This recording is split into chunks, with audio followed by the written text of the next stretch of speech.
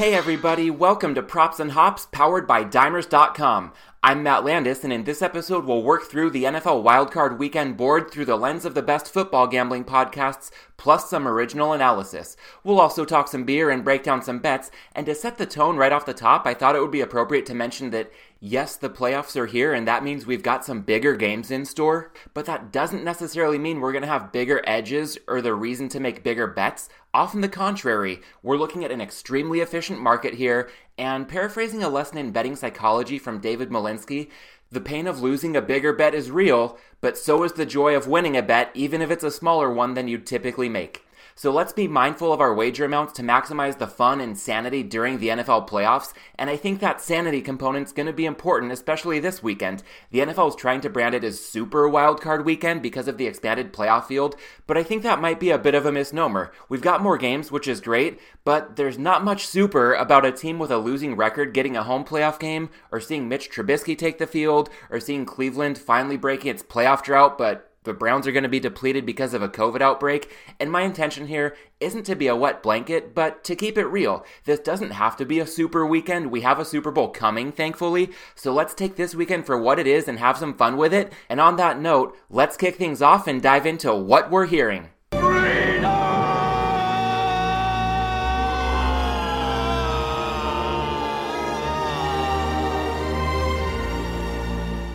That's right, we're adding a new sound clip because before we go any further, it's time to acknowledge the worst fear on this podcast has been averted. It turns out a 4-game winning streak while playing out the string wasn't enough to keep Anthony Lynn in place as the Chargers head coach. Speaking as a Chargers fan, I can only imagine the team with a competent head coach, and it's not a given the Chargers pick one.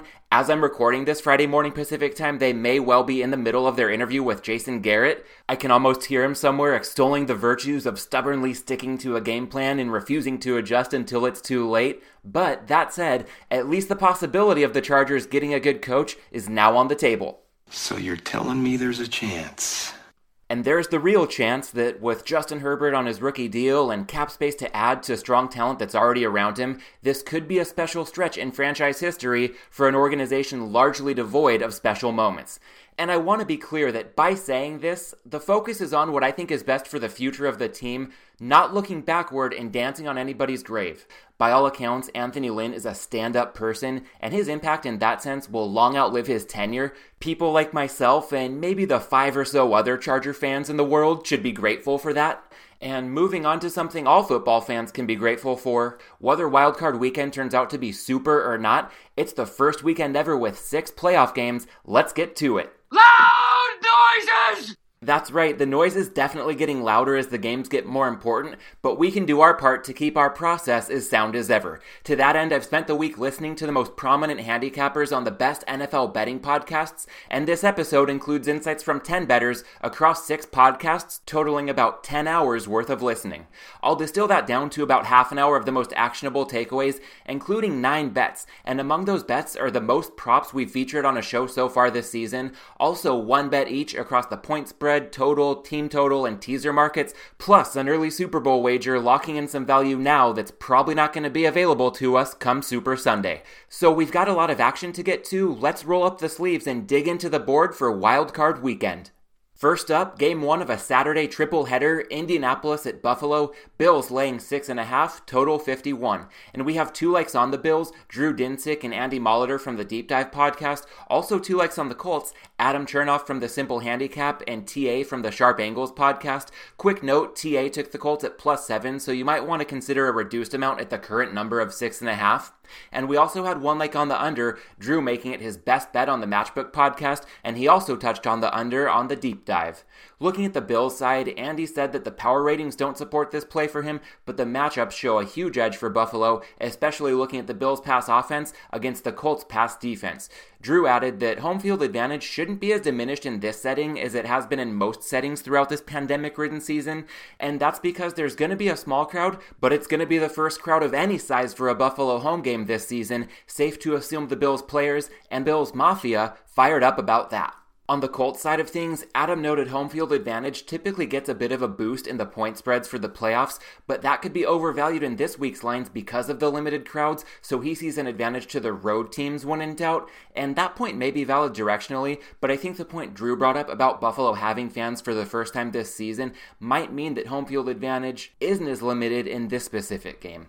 Diving into the matchup, Adam notes the Colts defense has a strong front seven, the secondary not as talented, but defensive coordinator Matt Eberflus very creative, tailoring the game plan for his secondary to the opponent.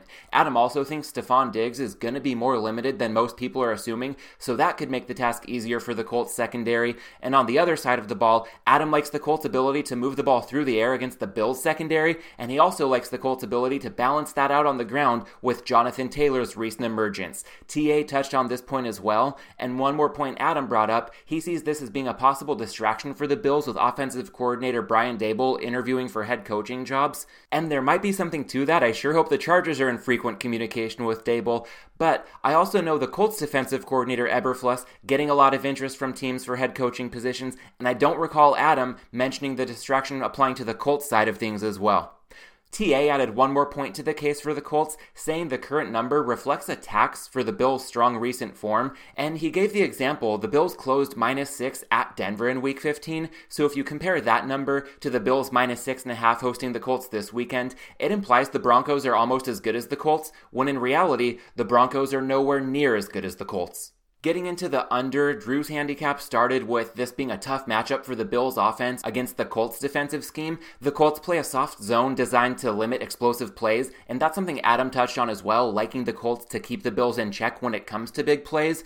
Drew added that in the short game, things might not be easy either for Buffalo. He expects Colts star linebacker Darius Leonard to swallow things up underneath. Drew also doesn't expect Cole Beasley to play. Plus, the Bills having a poor rush offense doesn't help matters either. On the other side of the ball, Drew notes the Colts have a banged-up offensive line, and that could bode well for the Bills to generate pressure. Plus, the Bills have Tre'Davious White in their secondary. They can count on him as a shutdown corner. So Drew thinks the Colts' best bet to move the ball will be on the ground, and that shortens the game. That's good for a lower total. One more thing to mention here. On the Matchbook podcast, Suma implied we might see Josh Allen run more than we've seen so far this season. He noted Allen's rush attempts have been down this season, but he expects to see more designed runs in order to catch the Colts' defense off guard. And I think Suma could be onto something there. More to come a little later in the show. Up next, the Rams at Seattle. Seahawks laying 3 with extra vig, total 42. One leg on the Rams, that came from Adam. Quick note, that came at +3.5, so consider a reduced amount at the current number of +3 if you're looking to back the Rams, although the reduced vig on that +3 does soften the blow of missing the hook. 2 likes on the under, Steve Fezzik on the Dream Preview and Even Money podcasts, as well as RJ Bell on the Dream Preview. And another note about a number that's moved, they like this at 42.5. I think the logic is sound, but the margin for error is getting awfully thin at the current number of 42. Looking at Adam's case for the Rams, he said Cooper Kupp and Jared Goff likely back in action. On the other side of the ball, this is a great matchup for the Rams' strong defense against the Seahawks offense, and Adam ultimately thinks this line gonna cross down through the 3 to 2.5 once Jared Goff is announced as the Rams' starting quarterback. Looking at the case for the under from Fezzik and RJ, Fezzik led off saying the Seahawks offense has declined and the defense has seen a resurgence as the season's progressed, and he also thinks there's some recency bias in play here. There was a misleading over in the Seahawks win over the 49ers last week thanks to 3 late touchdowns. Fezzik also notes in the first 2 matchups between the Rams and Seahawks this season, the games produced totals of 29 points and 39 points, and that was with a healthy Jared Goff until late in the second game. So with these teams being really familiar with each other, he thinks the defenses will have the upper hand, and RJ agreed with that point. And again, I can understand the logic behind this handicap, but when we're talking about an NFL total as low as 42, I'm inclined to think any recency bias from Seattle's misleading final score last week, or the impact of these two teams' familiarity with each other, is firmly baked into the total.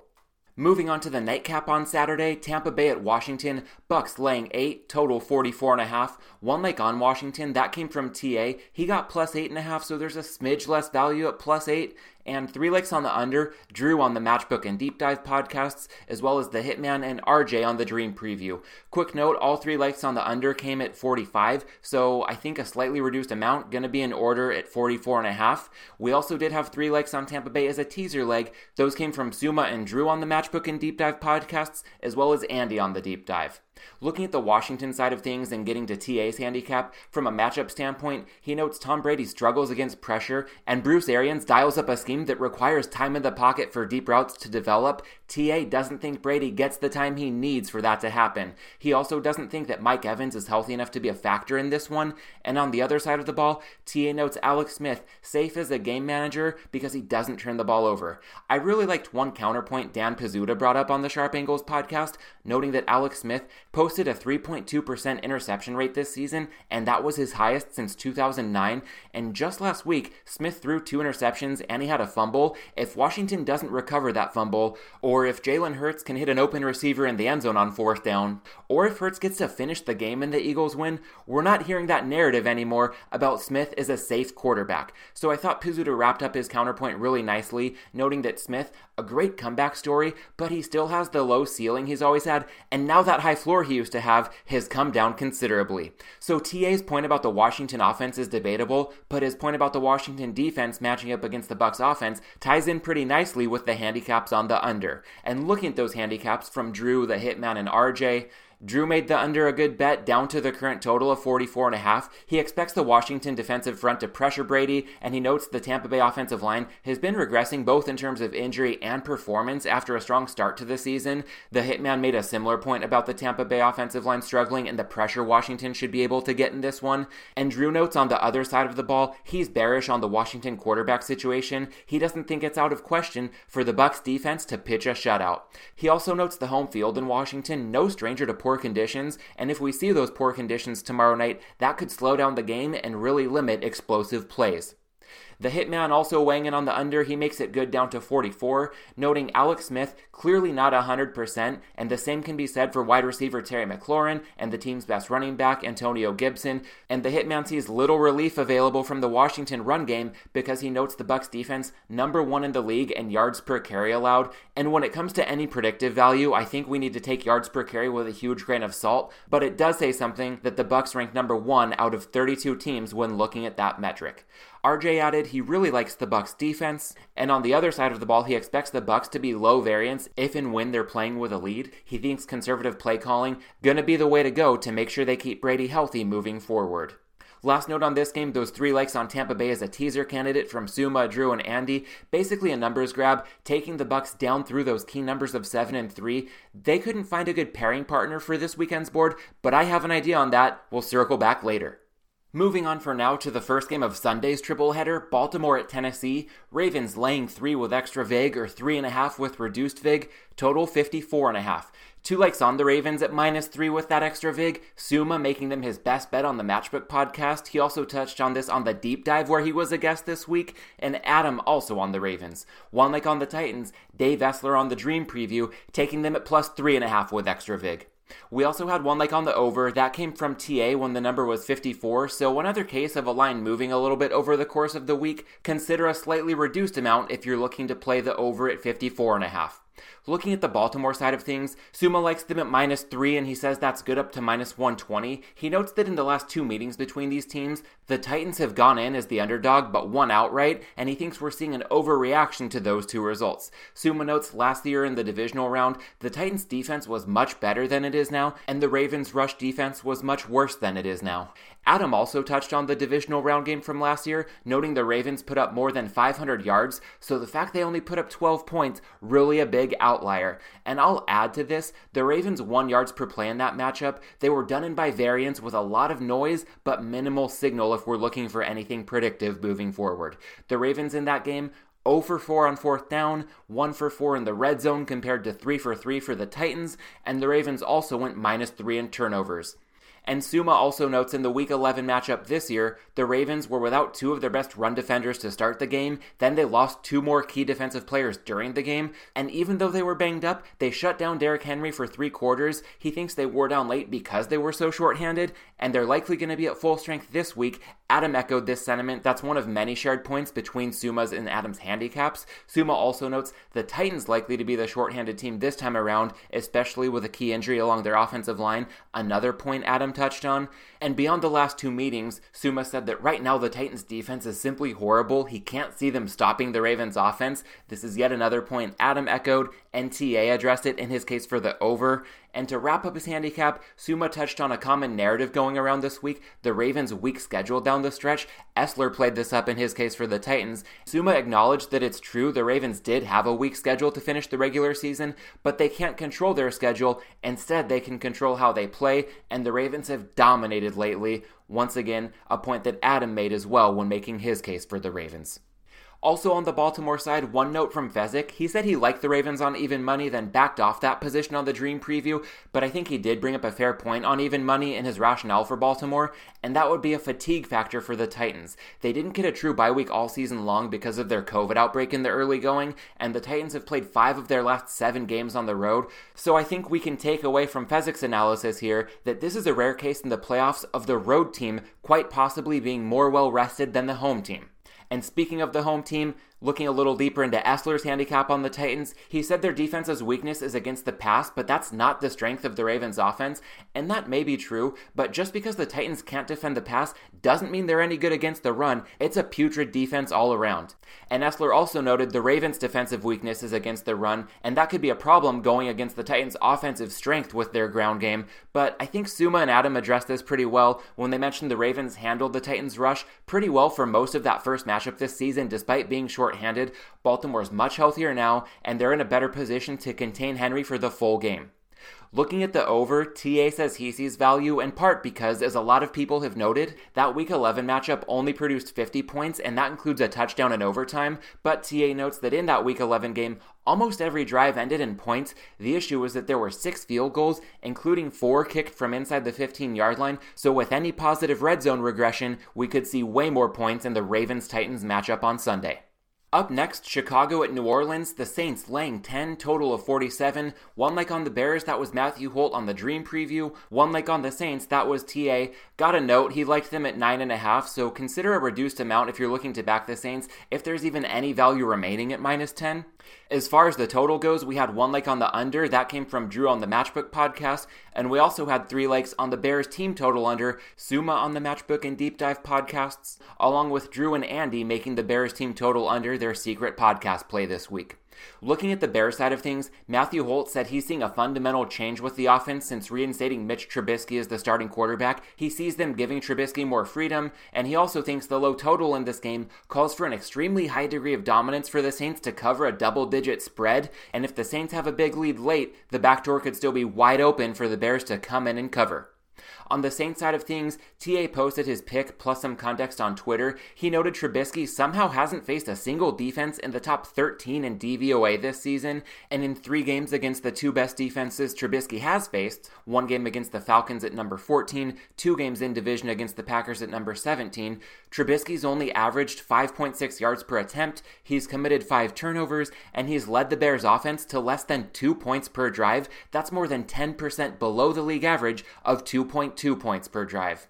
And to add to this, TA notes the Saints come in with the number 2 defense in the league according to DVOA, so they'll be by far the best defense Trubisky will have faced this season. That point ties in nicely with Drew's handicap on the under. Drew makes the under good down to 46, and he thinks the current total bakes in Alvin Kamara and Michael Thomas returning to action and being at full strength, but I will note we've seen the market very reactive to injury updates this season, even when they've only confirmed what we already knew, so we may see this total tick up when Kamara and Thomas are officially announced as being a go. As far as the Bears team total goes, again, Suma, Drew, and Andy liked that one, and they mentioned liking this down to 17.5, but since they recorded, we're seeing 18.5 as a widely available team total you can bet under for the Bears without paying any extra vig. And the angle, similar to TA's handicap for the Saints and Drew's handicap for the full game under, basically the Saints defense representing a major step up in class for Trubisky and the Bears offense, and this bet's a way to isolate the sentiment looking to fade the Bears offense and play on the Saints defense. Moving on to the wildcard weekend edition of Sunday Night Football, Cleveland at Pittsburgh, Steelers laying 6, total 47.5, and there's a lot of uncertainty around this one with the Browns' COVID outbreak. It's tough to quantify the absence of Kevin Stefanski as the team's head coach and play caller, but we did have a bet in this game, RJ on the Dream Preview, making his best bet the Steelers -6. RJ notes the market moved 2 points from Steelers -4 to -6 when the news broke that Stefanski would miss the game, but he also says the move from 4 to 6 A relatively insignificant 2-point move since 5 is a dead number. RJ also thinks it works in the Steelers' favor that the Browns will be without key offensive lineman Joel Bitonio due to COVID, and the Browns also dealing with a disrupted practice week with their facility often shut down. So all things considered, RJ said the Steelers more attractive in his eyes at -6 than they were at -4 before the news broke, and he also likes the element of variance in this game in the sense that if the Steelers jump out to an early lead and the Browns have to get pass heavy, things could really snowball in the Steelers' favor, especially with Baker Mayfield's documented struggles under pressure, and that was on full display in this matchup when these two teams went head-to-head in Pittsburgh in Week 6, and the Steelers won it going away. Alright, that'll do it for our run-through of the wildcard weekend board. We'll get to quite a few bets shortly, but first it's time for a beer break. Let's dive into what we're drinking. Alright, so with the biggest playoff slate ever on deck this weekend, that means quite a few early games for those of us on the West Coast, and we want to have a good time while keeping our wits about us. That makes this week's selection Bad Hombre Mexican-style lager by Boomtown Brewery in Los Angeles. Bad Hombre clocks in at 4.8% ABV. The appearance, clear golden orange, effervescent with a pillowy white head, and it's also got some eye-catching can art. I'll post a photo on Instagram at Props and Hops. In terms of the aroma and flavor, Bad Hombre is extremely clean with a hint of spice and some floral notes. The mouthfeel, refreshingly light and crisp. Overall, this is your classic lawnmower beer in the words of Boomtown's head brewer. It's an ideal style for a little day drinking on wildcard weekend. And as a quick programming note, we'll hear from Boomtown's head brewer and his business partner about a special project they have brewing, and that's going to be coming in a bonus interview episode dropping early next week. For now, if we're drinking Bad Hombre, we might as well work to uncover some good edges for the wildcard weekend portfolio. Let's move on to what we're betting. I'm shocked to find that gambling is going on in here. And there's quite a bit of gambling going on in here this weekend. Again, no huge bets, but where we can find small edges, it's worth putting those into play. One side in pocket this weekend, that would be the Ravens -3, good up to -120, or 3.5 at even money or better, and I make this good for 0.8 of a unit. The Ravens would be a bigger favorite if not for the overreaction I think we're seeing to the Titans' wins in the last two head-to-head meetings. Also, the Ravens' recent schedule is a narrative that seems to be getting out of control. Unlike the last matchup between these two teams, the Ravens are the team closer to full strength. The Titans are the ones who could be shorthanded on Sunday. Looking at one total this week, the Bucs-Washington game to go under 44.5, also for 0.8 of a unit. I expect the Washington defense to get pressure on Tom Brady and disrupt the Bucs offense, and on the other side of the ball, it's a pretty dire quarterback situation for Washington. The stout Bucs defense could have its way, and I'm also making this for 0.8 of a unit because we could have had the under for as good of a number as 46.5 earlier in the week, so at 45.5 or better, I think this total would warrant a full unit bet on the under, but I doubt we see that number again, barring any big news. One team total going in pocket as well for this weekend, the Bears under 18.5. This is a bet that Mitch Trubisky's production down the stretch has been a mirage against a slew of cakewalk defenses, with the Saints defense representing a major step up in class. Also playing one teaser this weekend, taking the Bills down to -0.5 point hosting the Colts and pairing them with the Bucs -2 at Washington. Also making this bet for 0.8 of a unit. Quick note, I recommend using different unit sizes for different types of bets. For example, this teaser for me is a bigger bet than the Ravens side or the Bucs-Washington under because teasers involving key numbers tend to offer bigger edges than sides and totals in the NFL. In this teaser, we're basically taking two superior teams and asking them to do little more than win outright, and the teaser odds give better value than a moneyline parlay. The Bucs are a clear fit in a teaser leg since we can take them down through the key numbers of 7 and 3. The Bills, not quite as strong of a fit since they don't cross through 7, and that does diminish the value of the points we're buying in a teaser, hence this bet being for 0.8 of a unit instead of a full unit. But when we look at the moneyline price for the Bills game, and that's basically what we're taking since the Bills are teased down to -0.5 point here, that moneyline price presents just enough of an edge to bet on that outright win for the Bills and pair it with the Bucs. So here's a brief walkthrough on that moneyline equation. When we're playing a two-team 6-point teaser, standard -120 odds, that -120 price tag implies that we need to win 54.5% of the time in order to break even. And with 2 legs in a teaser, we need each one of those to hit 74% of the time on average. That backs us into 74% times 74%, hitting that 54.5% threshold of both legs cashing for a winning teaser. So with that in mind, if we factor out the VIG here and look at the true money line for the Bills, it's right around minus 270. And a money line of minus 270 implies the Bills have a 73% chance of winning this game. That's just shy of that 74% threshold we're looking for each leg. Quick note, that's definitely still good enough if you have access to 6-point teasers for minus 110 odds, but I do still think the Bills are okay to include at minus 120 here because we're pairing them with the Bucs. And the Bucs have a true money line this weekend of minus 350. That gives them a 78% chance to win, and there's a very slim chance that they win by only 1 or 2, and I think that makes the Bucs a much stronger than average teaser candidate, so if we need to pair them with somebody, the Bills have just enough value to get in play as that second leg. Alright, so I'll reset for a second. I know that was a lot of math, but I think it's important to understand what the numbers say about the value behind the types of bets we're making. And backing away from the math, I also like a subtle edge here for the Bills. With this being the playoffs, there can't be any ties, and that means we can't lose the Buffalo leg of the teaser on a tie, so essentially we're getting a 7-point teaser with the Bills, taking them from minus 6.5 up to plus half a point, and along the way we're only paying for 6 of the 7 points that we're effectively getting. So this type of bet with the Bills has slightly more value as a playoff bet than as a regular season wager. Another edge I'm seeing here that gives me the confidence to pull the trigger on this teaser, lines tend to be more efficient in the playoffs. We have fewer games, they're higher profile games, and they attract a lot more attention from the betting market. That makes it tougher to beat point spreads and totals, but it can be really good for teasers because when we're working with more efficient lines, that implies less variance, and less variance is good for the relative value of each point we're buying in a teaser. So again, I know this handicap has gotten into the weeds, but that's what it takes sometimes to uncover edges worth playing at this stage of the season. Bottom line, the Bucs have a clear edge to cover their leg of the teaser, and the Bills check out as a second leg to pair with the Bucs, and this is largely a numbers grab. For context, if you want to do a moneyline parlay on the Bucs and the Bills, you're going to have to lay about minus 145, and we know a Bills win by any margin covers their leg of the teaser, and since it's very unlikely the Bucs win by only 1 or 2, I make the teaser a clear better bet than the moneyline parlay, since a teaser at most books is only going to cost minus 120. One last note here, I also like that the Dimers bot at Dimers.com shows a healthy edge on Buffalo getting the win outright. Based on 10,000 simulations of the game, the Dimers bot says the Bills should win 80% of the time.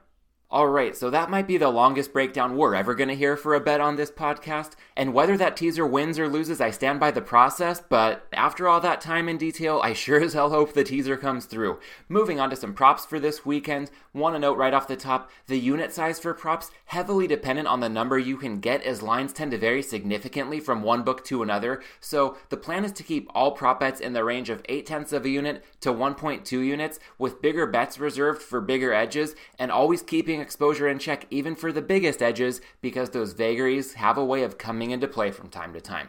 First prop bet in pocket this weekend, Josh Allen rush yards over 31.5.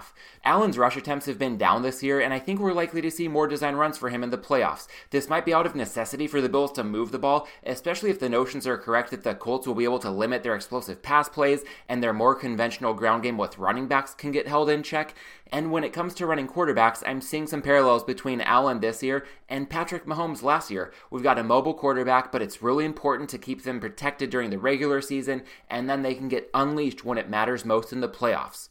So for some context here, Allen's regular season average was 26 rushing yards per game. In this spot, I'd make his total get up to 33.5, and I'm seeing 31.5 out there. I've got that in pocket, but another friendly reminder, keep that wager amount in check, especially with the Bills being a heavy favorite in this game. That increases the odds of some kneel downs at the end of the game, and those do count against a quarterback's rushing total. Just ask anybody who bet Mahomes' rush yards over in the Super Bowl this past year. That one was looking like a slam dunk until Mahomes conceded 15 yards in the last minute of the game to bleed some clock. So as always, even when there's a good enough edge to get in play, be mindful of that exposure. Next prop for this weekend, Titans-Ravens punts under 6.5. I was nudged in this direction from my friend Hector. He's a great follow on Twitter at sh8model, and he shares strong information across the board. It's been particularly profitable following along with the punt and sack props he posts. And earlier today, Hector also posted some outstanding information from a playoff manifesto he put together, so check it out on Twitter. You don't want to miss it. And to be clear, what follows is my handicap, but I'm encouraged that it sounds like his model will also support this play. So from a math standpoint with this Titans-Ravens punts under 6.5 prop, similar to the shortest touchdown prop all season, a recurring theme, it's good to have the highest total on the board. In this case, this game's lined at 54.5. That indicates more drives will end in points rather than punts. For example, last time these teams met in Week 11, they put up 50 points and there were 5 punts in that game. Only 4 of those came in regulation. From a matchup standpoint, it helps that both teams are run-heavy. In fact, there were more rushing attempts than passing attempts in that Week 11 game, and even though both teams are run-heavy, they still put up 50 points, and it could have easily been more with a little positive red zone regression. So, the rush attempts keep the clock moving, effectively shortening the game, and each of these teams is efficient enough to still score a lot while rushing a lot, and even when they're not scoring, a shorter game equates to fewer possessions, and that means fewer opportunities for either team to punt. Beyond the math and the matchup in play, I also like all the different paths to victory here. Aside from drives ending in points, without punting, the possibilities include an interception, a lost fumble, a turnover on downs. I specifically like that one with both of these coaches. I think John Harbaugh and Mike Vrabel are too smart to punt on 4th and 2 from midfield. In those types of situations, it's well worth risking the turnover on downs and going for it instead of punting. A lot of drives also end with kneel downs at the end of either half, and there's also the possibility of some missed field goals. That's pretty unlikely on the Ravens side with Justin Tucker in this game, but as we know from this season, the Titans kicking game more than makes up for that possibility. So between the math, the matchup, and all the paths to cashing the under 6.5 punts, I think that one's worth putting in your wildcard weekend portfolio. I'm seeing it available at -120, and I make it good up to -130. And 2 more props. These will be pretty familiar for regular listeners. Colts-Bills, shortest touchdown under 1.5 yards, and Ravens-Titans, shortest touchdown under 1.5 yards. As a quick primer for both of these shortest touchdown under props, these games have the 2 highest totals on the wildcard weekend board, and more points, good for the possibility of more touchdowns, with more touchdowns being good for the possibility of some 1-yard touchdowns. Looking at the matchups in the Colts-Bills game, Josh Allen brings a dual threat dynamic to the goal line, and Bills offensive coordinator Brian Daboll has also shown a willingness to get creative with his play calling.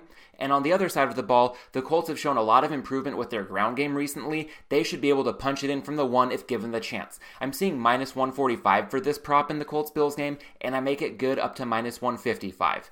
Looking at the Ravens-Titans side of things, as touched on in the punts under prop, this game has the highest total on the weekend board, and the Ravens might be living near the goal line. They've got a stout run game and a dual-threat quarterback in Lamar Jackson, so short touchdowns are quite possible when they have the ball. And on the other side of the ball, Titans offensive coordinator Arthur Smith has also been creative with his play calling. Tennessee has been strong from just outside the goal line all season. I'm seeing this prop available for the Ravens-Titans game at -155, and I make it good up to -170.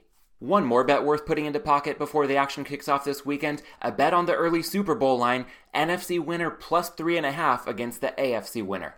From a power rating standpoint, the Chiefs, Bills, Packers, and Saints are all clustered at the top within about 1 point of each other, and in the next tier, the Ravens and Bucks are neck and neck, so there's minimal separation between the best teams in each conference, and even if we happen to draw the AFC's best team in the Chiefs against the NFC's third best team, the Bucks, I still see clear value at +3.5 on the NFC side of that equation. And if neither the Chiefs nor Bills win the AFC, I think 4 of the 5 next best teams come from the NFC, so there's the possibility that we could be holding a +3.5 ticket on a team that goes off as the favorite on Super Sunday. Bottom line here, there's a multitude of potential matchups with this year's expanded playoff field. Anything can happen, but looking at a lot of the more likely matchups, there's a strong edge almost across the board with the NFC team +3.5. My recommended angle to get in play on this, 0.8 of a unit on the +3.5, and then put another 0.2 of a unit on the money line at +150 or better, since the NFC champion's going to have a very real chance to win the game outright if they cover the spread of +3.5. Alright, so here's a rapid-fire recap to keep track of all the action. Ravens -3.5 at even money, Bucks Washington under 44.5, Bears team total under 18.5, 1 teaser, the Bills down to -0.5 point paired with the Bucks -2. 4 props, Josh Allen over 31.5 rushing yards, Ravens Titans under 6.5 punts, Colts Bills shortest touchdown under 1.5 yards, and Ravens Titans shortest touchdown under 1.5 yards, and last but not least, a bet on the early Super Bowl line, NFC champion plus 3.5 against the AFC champion.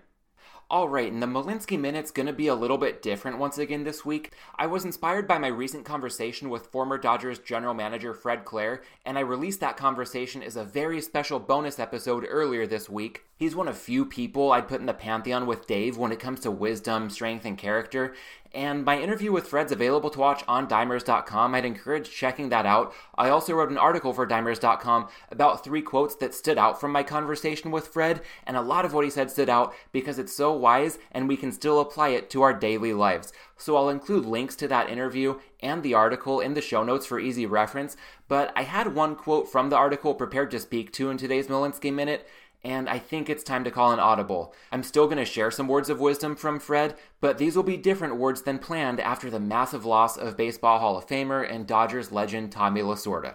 I think the concept here is fitting for a Malinsky Minute because few people were better than Dave at capitalizing on any opportunity when it presented itself, and that notion of seizing opportunity will come into focus shortly. So here's Fred speaking in an episode released 3 days ago, just 2 days before Tommy's passing, on Fred's reconciliation with Tommy at Dodger Stadium back in 2017 after a couple of rocky decades and a friendship that lasted more than 50 years.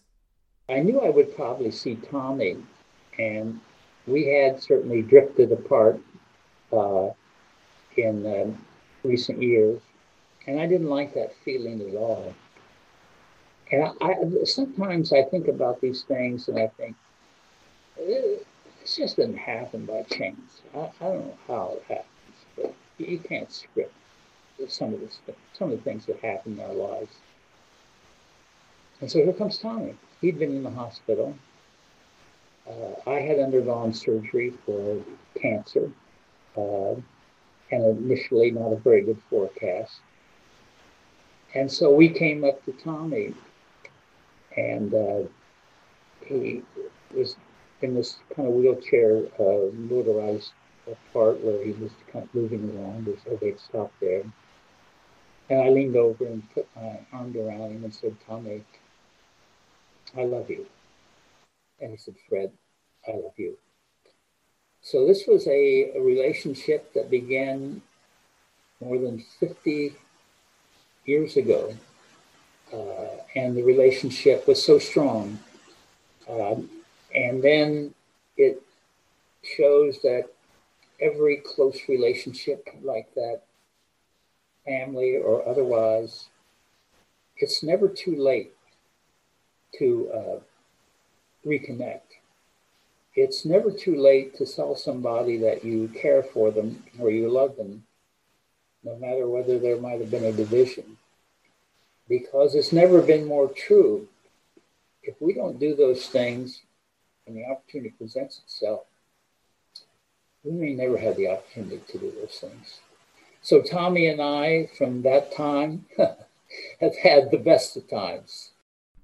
All right, and it would be just about impossible to add any value on top of what Fred just said, so I'll let his words speak for themselves.